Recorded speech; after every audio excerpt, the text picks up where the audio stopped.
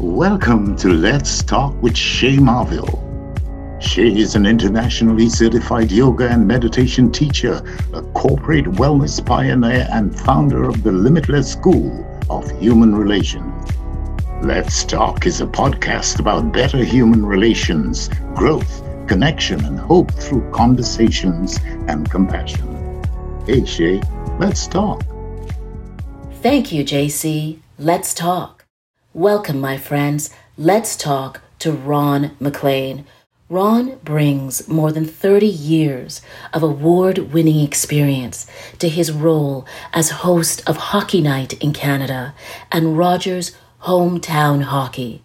Ron's extensive knowledge and passion for the game of hockey, storytelling, and refereeing, combined with 30 years of hosting Hockey Night in Canada, has made him one of the country's most famous and beloved broadcasters.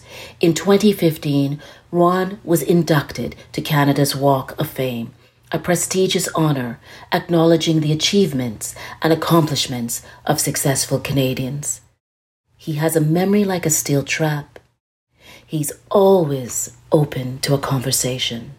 Ron, welcome to Let's Talk. Ron, let's talk. Yes, let's do it. Thank you so much for being here. I'll tell you a story if the conversation goes in that direction of listening to Silken Laumann over a great distance. I was doing a podcast for the Olympics in Rio, and she told a story. She was in Victoria and I in Toronto. And just the power when you hear, like I heard you read Invictus twice. Yes. There was recently I had a woman, Ida Sadhu from Toronto. Oh, yes, I know You know her? her. A different book list? Yes, tremendous Good. person. So Ida read a poem to me over the phone. She just created a poem out of the clear blue 2 weeks ago and read it to me on the telephone. And there's something about that, right? There's, you know what, I think one of the positives of this wild moment that we're in is sound, is audio, and how there's a return to listening to radio, and people's voices are really important, and you can tell things about people, right? Yeah, through their that's voice. what Ida said, right? And yes. I don't know that I know that yet, but I know that was a big thing with Ida. Somehow the first time I phoned her, she spoke about the sound of my whatever it was, excitement, I think. But it was really neat. Well, I think one of the things that I really appreciate about you is the sound of your voice. Wow. And I know your voice, right? I know it now. So it's always for a person who is on the radio and who's the commentator or the journalist. They may not love their voice, but then for the listener, that becomes part of the story, is the voice. So I was very grateful and very curious to talk to you because there's been so many changes, and hockey is such a huge part of our culture, right? Whether you play or not, because I don't play, but for many years, my husband tried to get me to play. I'm not sure why, because that could never happen. I can skate, but playing hockey, no. Anyways, I wanted to know what your experience is as such a developer and storyteller and broadcaster in the hockey arena. What is it like right now? Well, I think culturally it's fascinating because we're going through a phase where no longer are pronouncements made from on high to the viewer. Things are happening laterally or horizontally at exactly the same moment on the socials or via podcasts or via simultaneous blogging. And that to me, Shay, has been the incredible fascination is, we are accountable to an arena much greater than the hockey rink. So that's got to be in the back of your mind all the time. And I just find it to be an incredible time to be living because obviously the 60s must have felt this way. But to go through what we went through in the last year, never mind the pandemic, because we've been through SARS and AIDS and we've been through crises like 9/11. Yes. But it's happening in lockstep with, once again, George Floyd's killing kind of was the point at which we had a serious turn on Black Lives Matter. Yes. And that kind of followed Truth and Reconciliation and Idle No More, and then Me Too movement. Yes. So we've had a series of social reform issues taking up a lot of our space and our thinking. And I'm just doing a hockey broadcast, but all the while knowing that that's kind of right there in front of me. Well, it's not just a hockey broadcast. I think it is one of the prominent cultural stories of Canada. Mm-hmm. And then you have been involved and embroiled in a whole, I think, political reckoning with Don Cherry and sure. everything that the fallout from his leaving. And I was curious to know, just where you are now, because you've been called a variety of things and been called out for in a number of ways. And I just wonder how you're coming to terms with how you have a voice in all of this right now. Well, it's almost, Shay, as if, my values were suddenly laid bare. And I had to, make a decision. It was really, really difficult because Don Cherry was I say a dear friend. We only saw each other during the hockey season. And I think we always knew that, Don's sort of moral compass or ethical compass was different from mine, but we saw so many things the same way. And yourself, when we're trying to get this right, we say to ourselves and to everyone who will listen, no one gets left behind. But then we turn around and we have to make a decision which is quite polarizing. We have to decide, no, that particular person's voice is taking us in the wrong direction. And Don got caught in a situation, in my opinion, where yes. at the age of 86, he just decided enough. He could sort of see the writing on the wall and some of, the things that he was asked to do, essentially apologize for some remarks and then take a course that would help, maybe enlightenment right. just wasn't for an 86-year-old, and you can understand that. But it left me in the lurch. It left me yes. as being the Judas, the Brutus, the backstabber, yes. all these different accusations. And honestly, Shay, that's, like I was telling you before we started, on one of your podcasts, you read Invictus, which ends with, first you talk about or Henley does, about the fell clutch of circumstance, which I have found myself in so many different circumstances.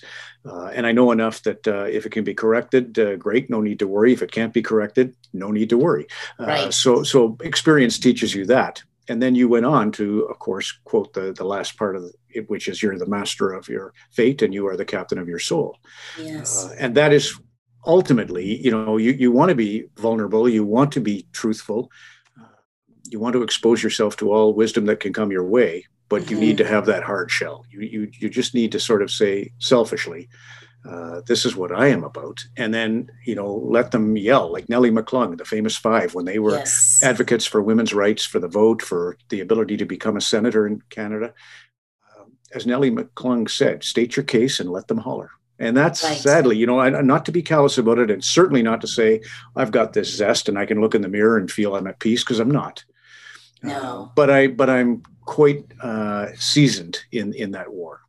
Well, it's complicated though. Mm-hmm. Because it's also, it doesn't matter how much you saw someone, you worked with them in a substantial way, and you have a relationship, and I think we all know.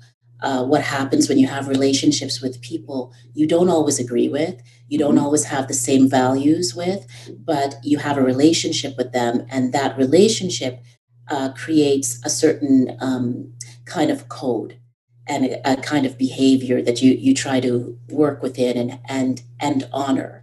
And then on top of that, you have a professional character and obligation, and you're kind of always going back and forth between what's my personal opinion, how do I respect someone else's personal opinion, and then what's my responsibility in the public eye. And, I read a lot of the things on Twitter, not too often, because Twitter can take you into a kind of a universe that you don't want to go into. But I wonder, how do you feel about how you're treated sometimes on Twitter and the expectations people have of you on Twitter? Well, again, you'd like to say it's, water off a duck's back, but it's not. I mean, I think subconsciously it takes a toll, of course. Yes. And that's Rebecca Solnit wrote a book recently called Recollections of My Non-Existence. Yes. You know of it? Yes. And she talks about the basic quandary of trying to be someone and to be safe. And of course, she sees it through the lens of feminicity. She's obviously, Yes. when a woman walks out the door and leaves the apartment and has to think, what's that man across the street doing? That wouldn't even enter my mind. So that's a difference in our experience, a false equivalency in terms of going for a walk. But she just said, to be safe or to be someone. And I run the risk of wanting to be someone or wanting to have a career in this forum. And that's what comes with it. I wish it weren't the case. And I do wonder how it, plays out in terms of our mental health. But I just, I refereed, Shay, for a lot of years, hockey. Yes. And that's where you would make a call and half the audience and one team was with you and half the audience and the other team was against you. And you said to yourself, but why am I here? Well, I am here for fairness and for the good of the game. And, my intentions are good. Yes. And you live with all the backlash. And that's, again, and just to close on the idea of Don Cherry, we did run for those old enough to know, we did run kind of an Archie Bunker meathead. It was a bit of a spoof in a lot of ways. And, you could see the laughter in the extremes of Grapes. And I would crack jokes that were way off color, especially insensitive in today's climate where the person who gets to decide if it's funny is the oppressed. Right. But back in the day when we were running by our privileged white male, sort of the laws of that or the codes of that particular order, we just played our little role and everything seemed innocent. But then suddenly, as I said, that whole series of events started to happen where, and rightfully so, we were called to account by a circle much larger than our own. And that's in the end, you have to listen to the larger circle. Well, and I also think that conversations like we're having right now and being able to talk about what you experience and what someone says, how that impacts them, I think that's really important. And creating space for people to have conversations where they can be respectful, but also share, that's that thing you said or that the way you said it, that actually impacted me in a way. It triggered something or it made me think of an experience that I had. I think we are in a place culturally where it's hard to do that, but I think that is part of how we grow out of this. And I think that I think you've shown a great deal of courage in facing a lot of people who have had many comments about what you are saying or what you didn't say or when you said it or didn't say it fast enough. And I do think it takes a great deal of courage to actually stand up and face that and keep going back. So I think that's part of the solution. Right. And I just feel like I should say it. You didn't ask me. Nice. We didn't discuss it before. I just think that it's important for us to be authentic with one another. And authentic doesn't mean that we always say the correct thing. It means that we speak truthfully and that we are hopefully in a space where our truth is not harming anyone else, and if it is, that we can hear that and move and grow from that. I found I was listening to again Solnit was talking with Tempest Williams. They were doing a book review, and the conversation, she was saying that her brother, very much a Donald Trump supporter, very much against many of the phrases that are out there, systemic racism and so forth. Right. And she was trying to understand why her highly educated, highly successful brother couldn't see things her way. And he said, well, it's because of the arrogance, and that's, I think, Shay, you might speak to this too, is finding the right language. Like when you were interviewing Leo Chen, is that right? Yes. So Leo was talking about raising children, his 4 and 8-year-old, and how he wanted to teach them. And he had basically the mental curriculum, the words that he was going to use. And he realized that modeling far superior to any words that he might choose to try and educate his kids. Mm-hmm. You can't teach with that language. You have to teach with your example. Yes. Very, very, almost discouraging for those of us who are in a life where we carefully choose and order our words in the attempt to, I wouldn't say manipulate, but to enlighten. And right. Yeah, it's so there again, I looked back on that experience and said to myself, okay, I'm always disappointed in this notion that you are what you're perceived to be. I think that is a tremendous prison in which to live your life. You know, if you're going to go around putting on the mask in order to be perceived as something that's acceptable, you're stuck on never being you. Exactly. And I felt, you know, what could I have done that, you know, would have changed that perception of backstabber, Brutus, Judas, etc. It certainly didn't work. Whatever I said didn't work to sort of assuage. And there's an old saying that a person convinced against their will is unconvinced still. Yeah. So I kind of accept that notion too. I've always been, and I say to Carrie, who you know really well, my wife, and I've always been one of those that say expectations will kill you. So I don't expect a whole lot, and I do accept a whole lot as part of this crazy ride that we're on, this gift. Sure, this gift. And I think also, it's behavior and how we evolve matters more than what we say. What we say does matter as well. And to the point, about people who have these extreme beliefs, the Candace Owens and the people in the US that are, everything is black or white, right or wrong. Not all Americans, of course. I'm just talking about a specific group. That kind of thinking doesn't allow us to grow forward into the future. And so I think that we have to be unafraid to address conflict. We have to be unafraid to disagree with other people and to be seen as not always on the right side, but willing to be a part of the marketplace of ideas. And I think that's what we're in. And it's not an easy place, just like this pandemic isn't an easy place to be in. And, I've been wondering about how you as a storyteller, as someone who shares so much of the history, not just of hockey, but of Canada and what is happening in every community that you go into. How has that changed because of the pandemic? Well, again, you and I were talking briefly before we started about the chance to listen has been profound during this year. Stillness, silence, whatever you want to call it.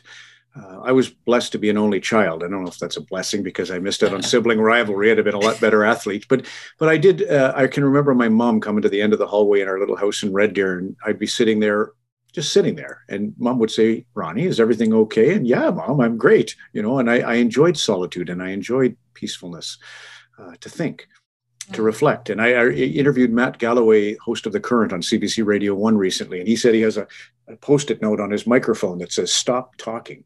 And it's so great. And that's, very indigenous. The First Nations sort of, I think philosophy, you read Wagamese or anybody really who teaches, and I certainly relied on the First Nations, Chief Stacey LaForme at the Mississaugas of the Credit when I was going through the Don Cherry ordeal. Yes. But I like their idea that you begin the day with, it's almost like a sacrament. It's this moment of quiet at the outset of your day where you meet the world alone. And then you will collaborate, and that's how you get through it, by being kind with and to others. But the very first consecration of the day is you and you alone, and the sunrise, and that's an indigenous sort of concept that I really I found the pandemic was, thank God, right? Didn't last long. I was before 2 weeks went by, I was suddenly hosting an In Conversation, it was an online series of interviews with two guests 3 times a week. And that was really, labor intensive in terms of its preparation. I did that for 3 months, and then we had our bubble version of the Stanley Cup playoffs. So and Zoom technology means I can no longer say to Steinbach Pistons, well, I'm sorry, I can't possibly be in Steinbach, Manitoba on a Friday night. I have to be in Toronto well, that's not true anymore. No, I'm in both places everywhere and all the time because of Zoom. So I've enjoyed it though, Shay. I think, slowing down, books are great because they move at the speed of change, whereas socials just ricochet around incessantly as a reactionary tool.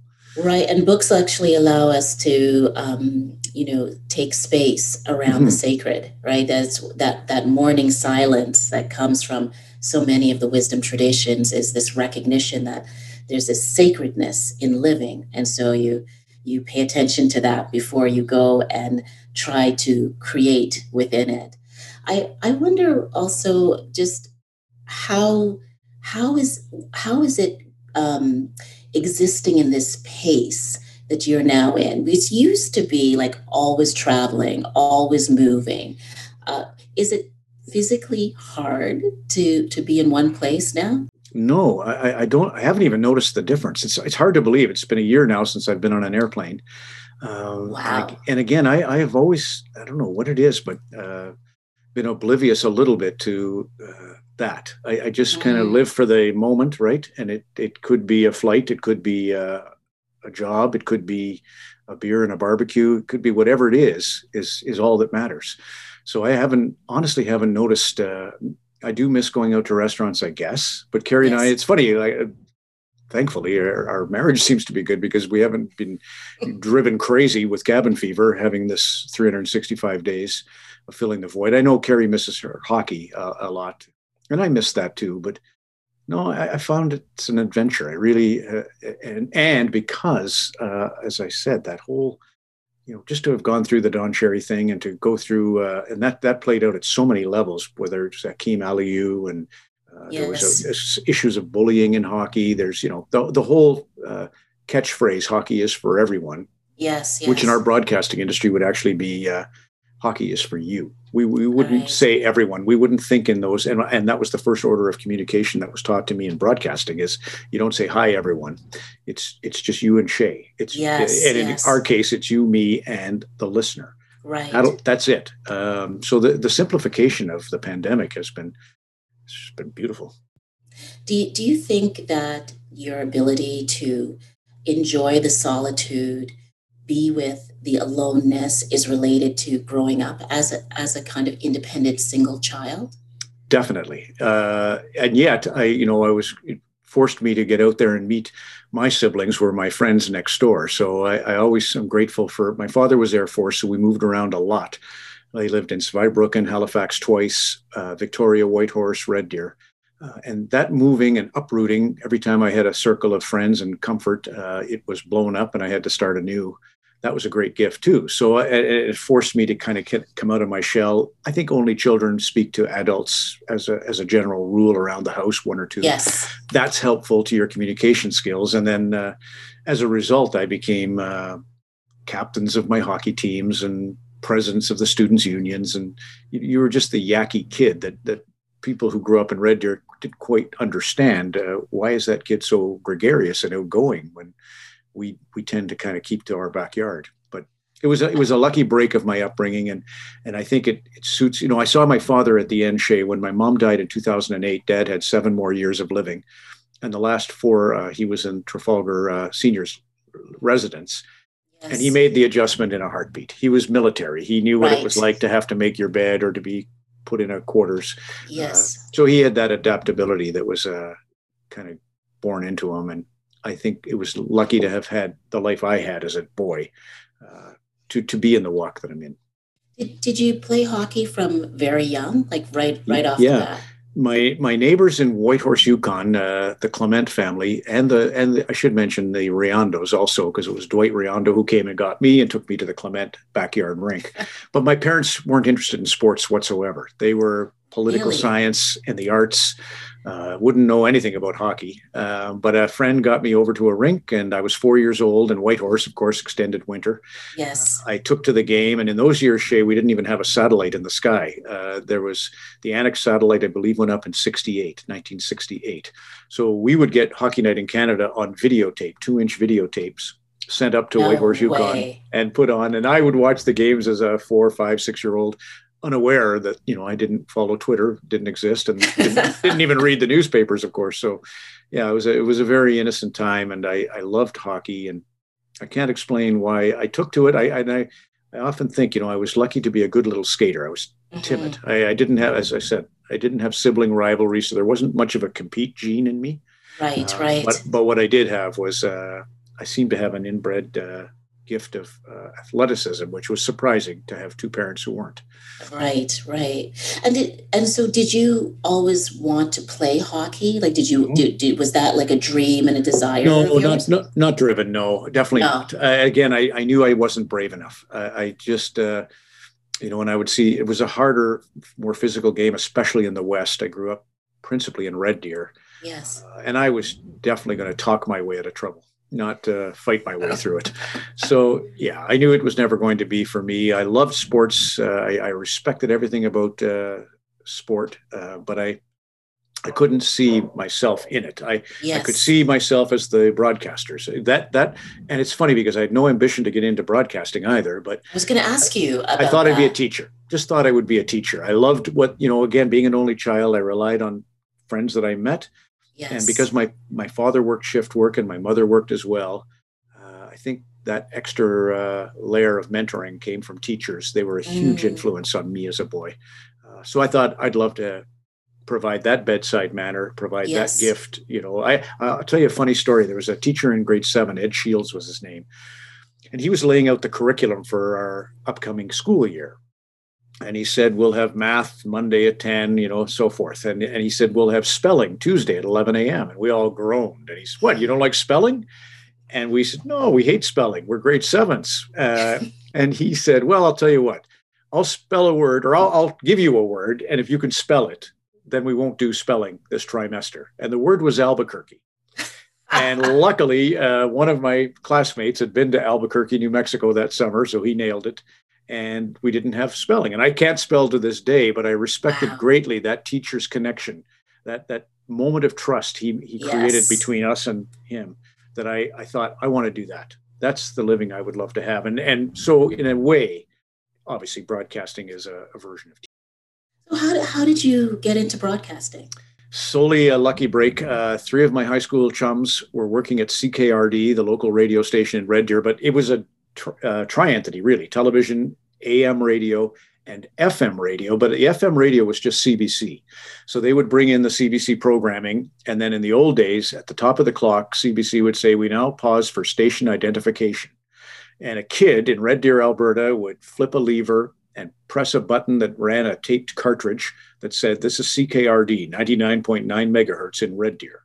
And then he would flip the lever to rejoin the CBC network. So they needed a kid to come in and do that once an hour on the hour. And my high school friends were doing it. And one day a guy was sick and said, phone Ron. He would appreciate the $3 an hour, 9-hour shift, $27. And that's how I got down to the radio station. I was in grade 10 and I was pushing buttons for, I don't know how many months before they got us to read a midnight newscast on that station because they were shy of their Canadian quotient.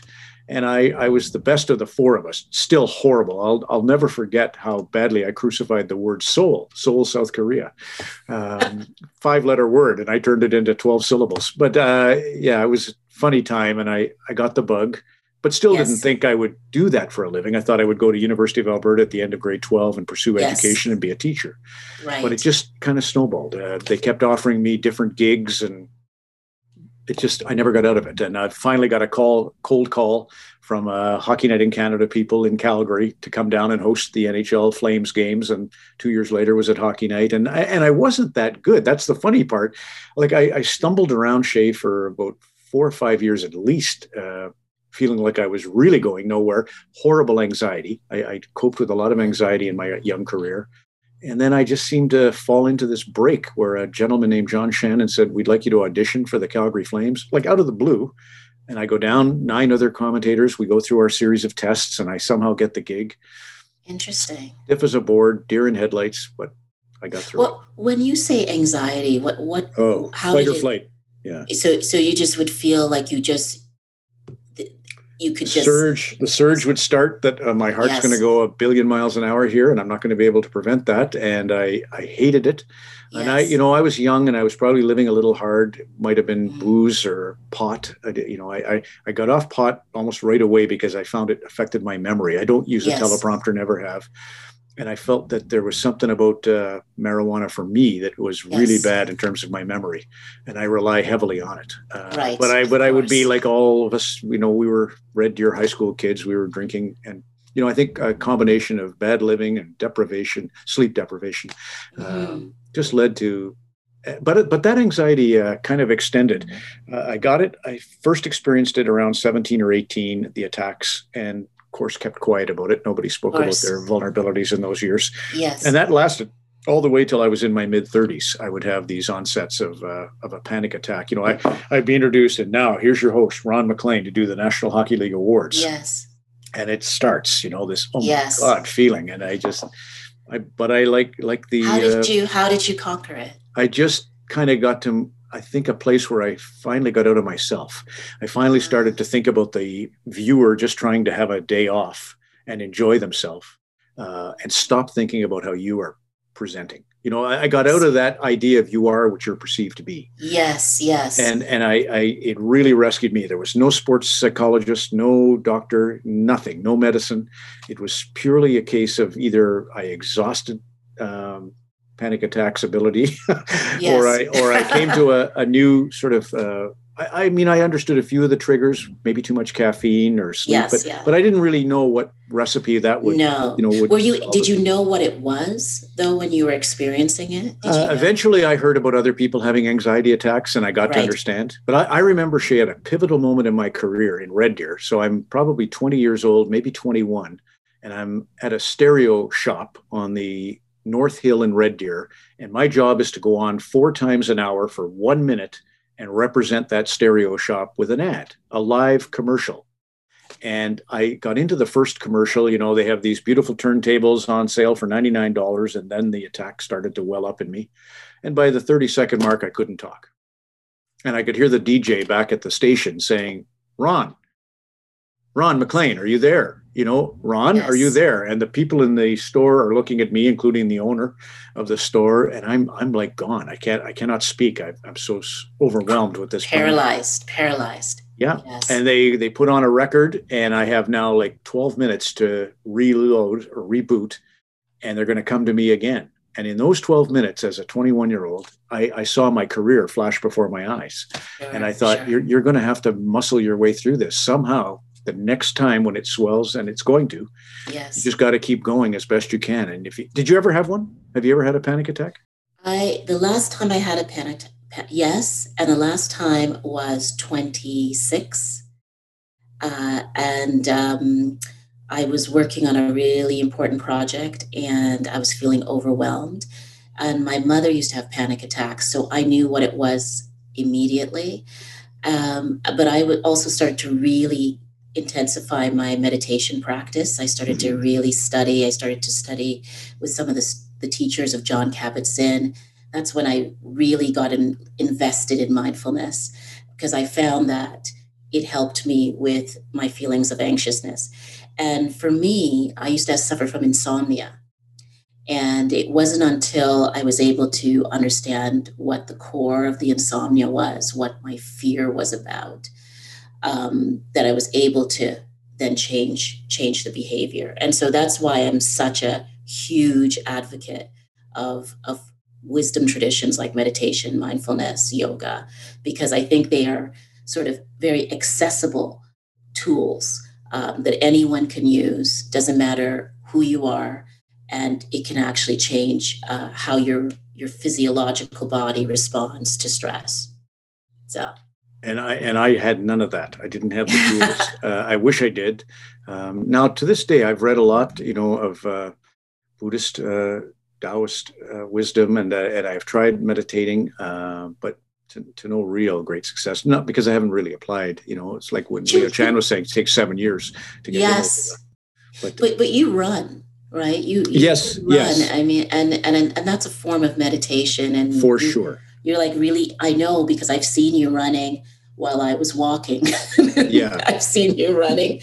And I think you look like you're in your zone. And I wonder, when did you start running? 1993. So that's a great point. That's kind of when I'm 33 is when it starts to vanish, the panic attacks. So you're brilliant to perceive that. I was doing an event in Peterborough, Ontario. Paul Coffey, a great NHL hockey player. We were doing a learn to skate video with Marianne Watkins, who was a power skating instructor. And I looked at Paul Coffey, and he was basically my age. And I thought, okay, Ron, what have you become? You're getting a little too heavy. You're just, burning the midnight oil. Yes, yeah. You need to start to do something to take care of yourself. Mm-hmm. And that's when that started. I began with running, and I started playing hockey again because I was a referee, but I wasn't playing the game. And I just started to do weights. By 2003, I had done a few weights in my home, but I just started to take better care physically of myself. And that's my version, you're right, of just a slow down, a learning. I love that if there's nothing I have gained, or if there's something I have gained, it's the idea of living with things that bother you and not letting them overwhelm you. Well, for certain, and this pandemic is that it's living with very uncomfortable things, and there's no one in the world. I mean, for the first time in our global history, everyone to a certain degree is experiencing the same larger narrative, which is the pandemic, and it's uncomfortable. And for some people, it's tragic, and for some people, it's confusing. It's there's a lot. It's disturbing. There's a whole range of experiences, but there's learning to live in spite or despite what you're experiencing that's uncomfortable. And I think there's some great learning that's happening right now, even though it hurts. Right. To learn. Yeah. My experience like that was the Humboldt Broncos. The bus crash. That was devastating. It was. And to kind of be around this, I always refer to it as, and it's a Rebecca Solnit line, a paradise built in hell. 13 survivors, 16 deceased, with the broken, the bereaved, the various states of survival. That was a real blockbuster to live with for the last 2 years, now 3, coming up to the anniversary on April the 6th. But I watched, sort of from a distance and from close proximity, how everyone was coping with that particular situation. And it was a precursor to much worse, I think. But not for, there are, as you said, there's tragedy around this pandemic as well. This has been a really interesting stretch. It has. And I think there's also, because we are adapting, even without consciously being aware, and even though so many of us feel forced into adapting to these new realities, it's also it's causing us to stretch and become something else. And I do think what we do while we're going through this is what is going to create what we are when we come out of it. So, and what I mean by that is, I don't think this is a time to, crawl into a hole and wait for it to be over. I think this is a time to make something of whatever it is that you have. And that might be, make yourself better, or that might be, make your relationship better, right? It's not just about what you do professionally or, in your educational or work life.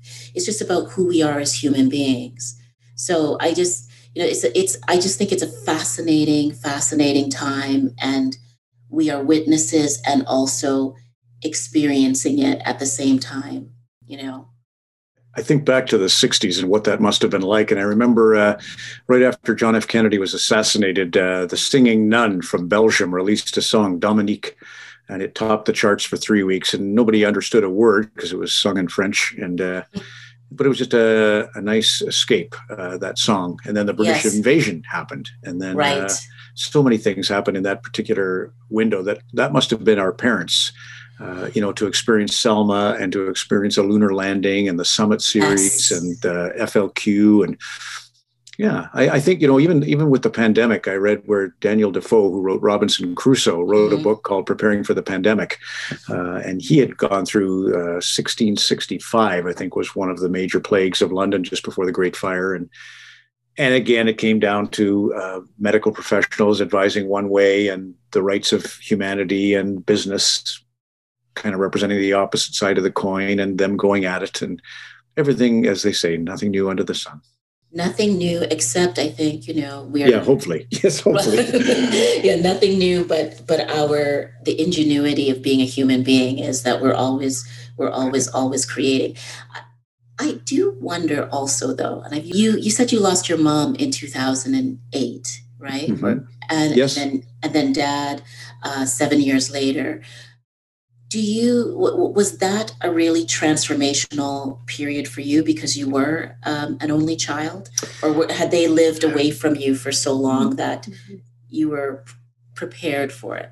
Yeah, good question. I think that I felt a little bit like, wow, this is all of the folks you grew up with, the Tom Pettys, the Glenn Frys, the David Bowies, gone. Yes. A lot of the hockey heroes, the Gordie Howes, the Jean Beliveaus, gone. Yes. So that was all kind of, facing mortality was part of seeing Mom and Dad die. They had prepared me well for, again, honestly, Shay, my mom, who didn't brook BS, she was a real straight shooter, but she had an amazing gift. People would come and sit at our kitchen table, and within minutes, it was like a confessional. They were pouring out their life story. And so Mom was a very good listener and seemed to have such a compassionate way that people were accepting of, but she was funny. And she would get mad at me when I was a little boy. And then she would come and sit at the end of my bed at night and just apologize and say, Ronnie, I'm sorry. It's not you. It's me. I'm, under whatever stresses and just losing my patience for whatever reason more and more lately. And she just showed me such vulnerability as a mom and as a human being and as this smart, brilliant woman that I saw her as. And she would be, Shay, a woman that probably felt, what did I do with my life? I was suburban housewife following my husband's career because you couldn't have both men and husband and wife in the military. So I think she felt a little bit of longing for, a greater purpose. Yes. She was, but to those who knew her, just very brilliant. And that particular thing that she would do to say, I'm sorry, and here's how I'm feeling, how vulnerable I am, prepared me to have that feeling later when they were gone. Right. I just, again, expectations will kill you. So I just kind of float around, not that I'm fatalist, but I do float around thinking, again, wow. Lucky, I do remember distinctly being about 12 years old thinking, I wish this wouldn't end. Not Peter Pan principle, but close to it. Just thinking, God, I'm lucky to have a loving mother and father. And that nest isn't going to last much more, than 8 or so years. So be grateful for it and then see what comes. Yeah, it is.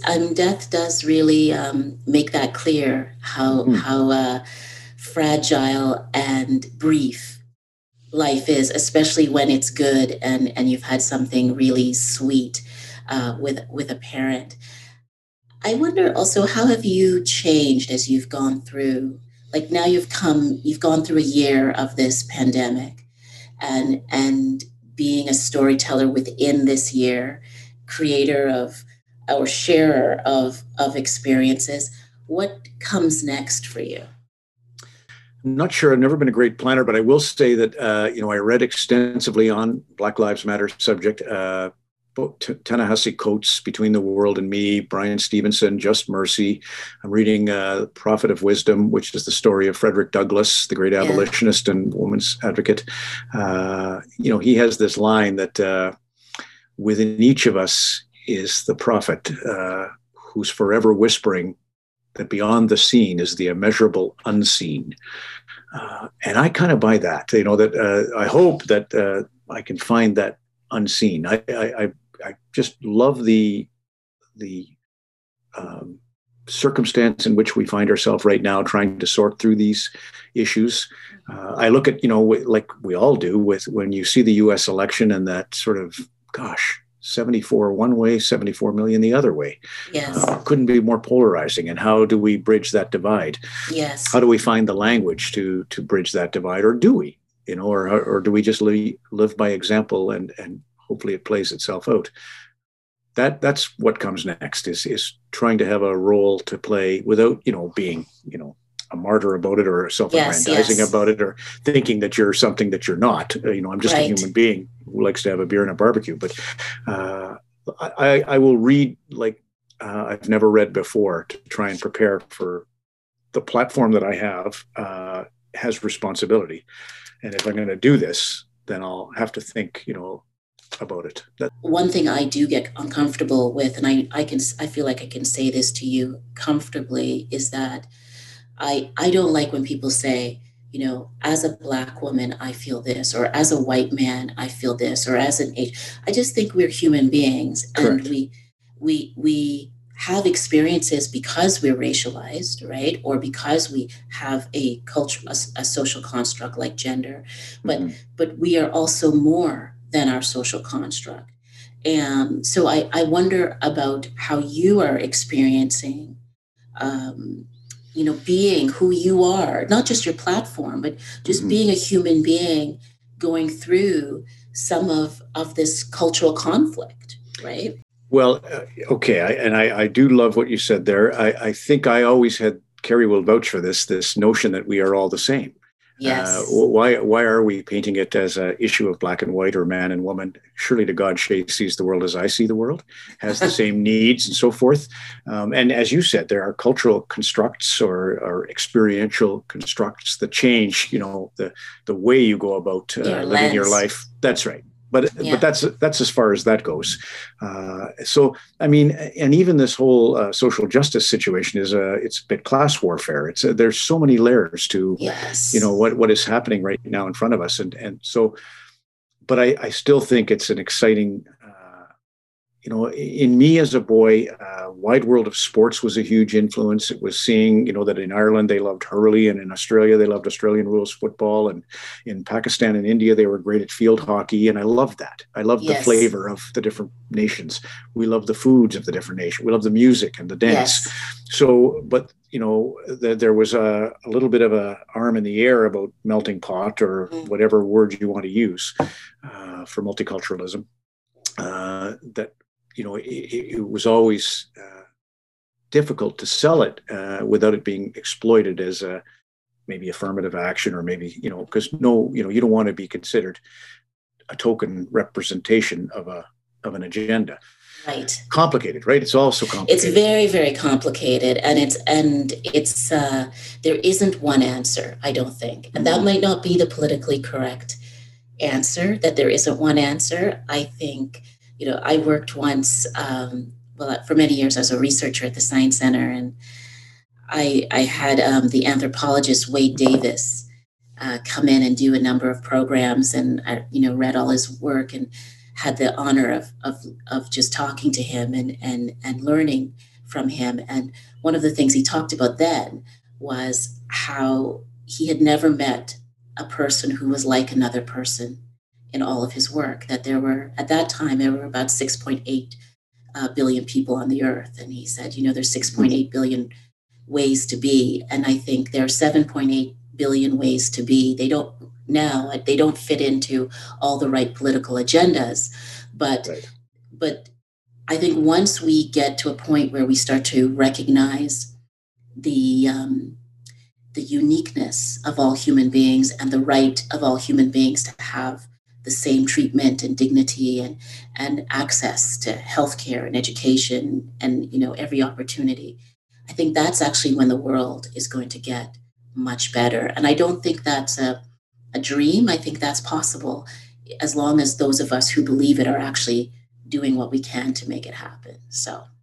Yeah, I think that's that, you bake a cake together. Yes. And it's just that simple. You don't have to do anything overly complicated, but there are, and you've studied it, and that was a neat thing with Leo Chan, again, to get to that conversation about aging a person, to 60 years via computer and AI. Yes. Like I'm in an incredible, and you are too.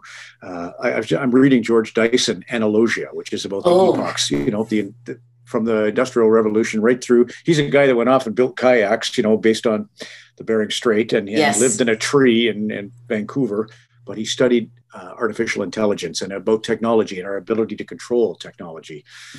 That's all happening too, right around me. Like our hockey broadcast will be a sports bookie, more than a hockey broadcast within a year to 2 years, because gambling will be the new revenue stream, and everything will be, put your phone to the QR code and let's know your data and let's exploit you in ways that you don't even know. And it's like, wow. So on the one hand, I'm supposed to be this white knight preaching whatever, some moral compass. And on the other hand, can I just get your data so that I can force you to bet on this third period? So I don't even trust the medium I'm representing. And those are funny Well, we're just be aware, right? Yeah. Yes, we have to be aware, and we have to be present and able to adapt, be agile for the real part, which are the people, but then what's happening in terms of technology, which is like Marshall McLuhan said, the tools that we make will make us. I'm paraphrasing, but I do think that's what we're living through right now. Listen, I know that you're quite busy. I'm very, very grateful for your time. I could continue to sit here and talk to you and keep using the word wonder over and over again. I continue to be curious about where you're going to go. I'm grateful that you're doing the work that you're doing with the courage that you're doing it with. And I want to wish you continued health, wellness, and success. Thank you for being on Let's Talk. Thank you for joining the conversation. To learn more about Limitless and Shay and her corporate training, life coaching, keynote engagements, and her most recent podcast, go to www.coachshaymarville.com.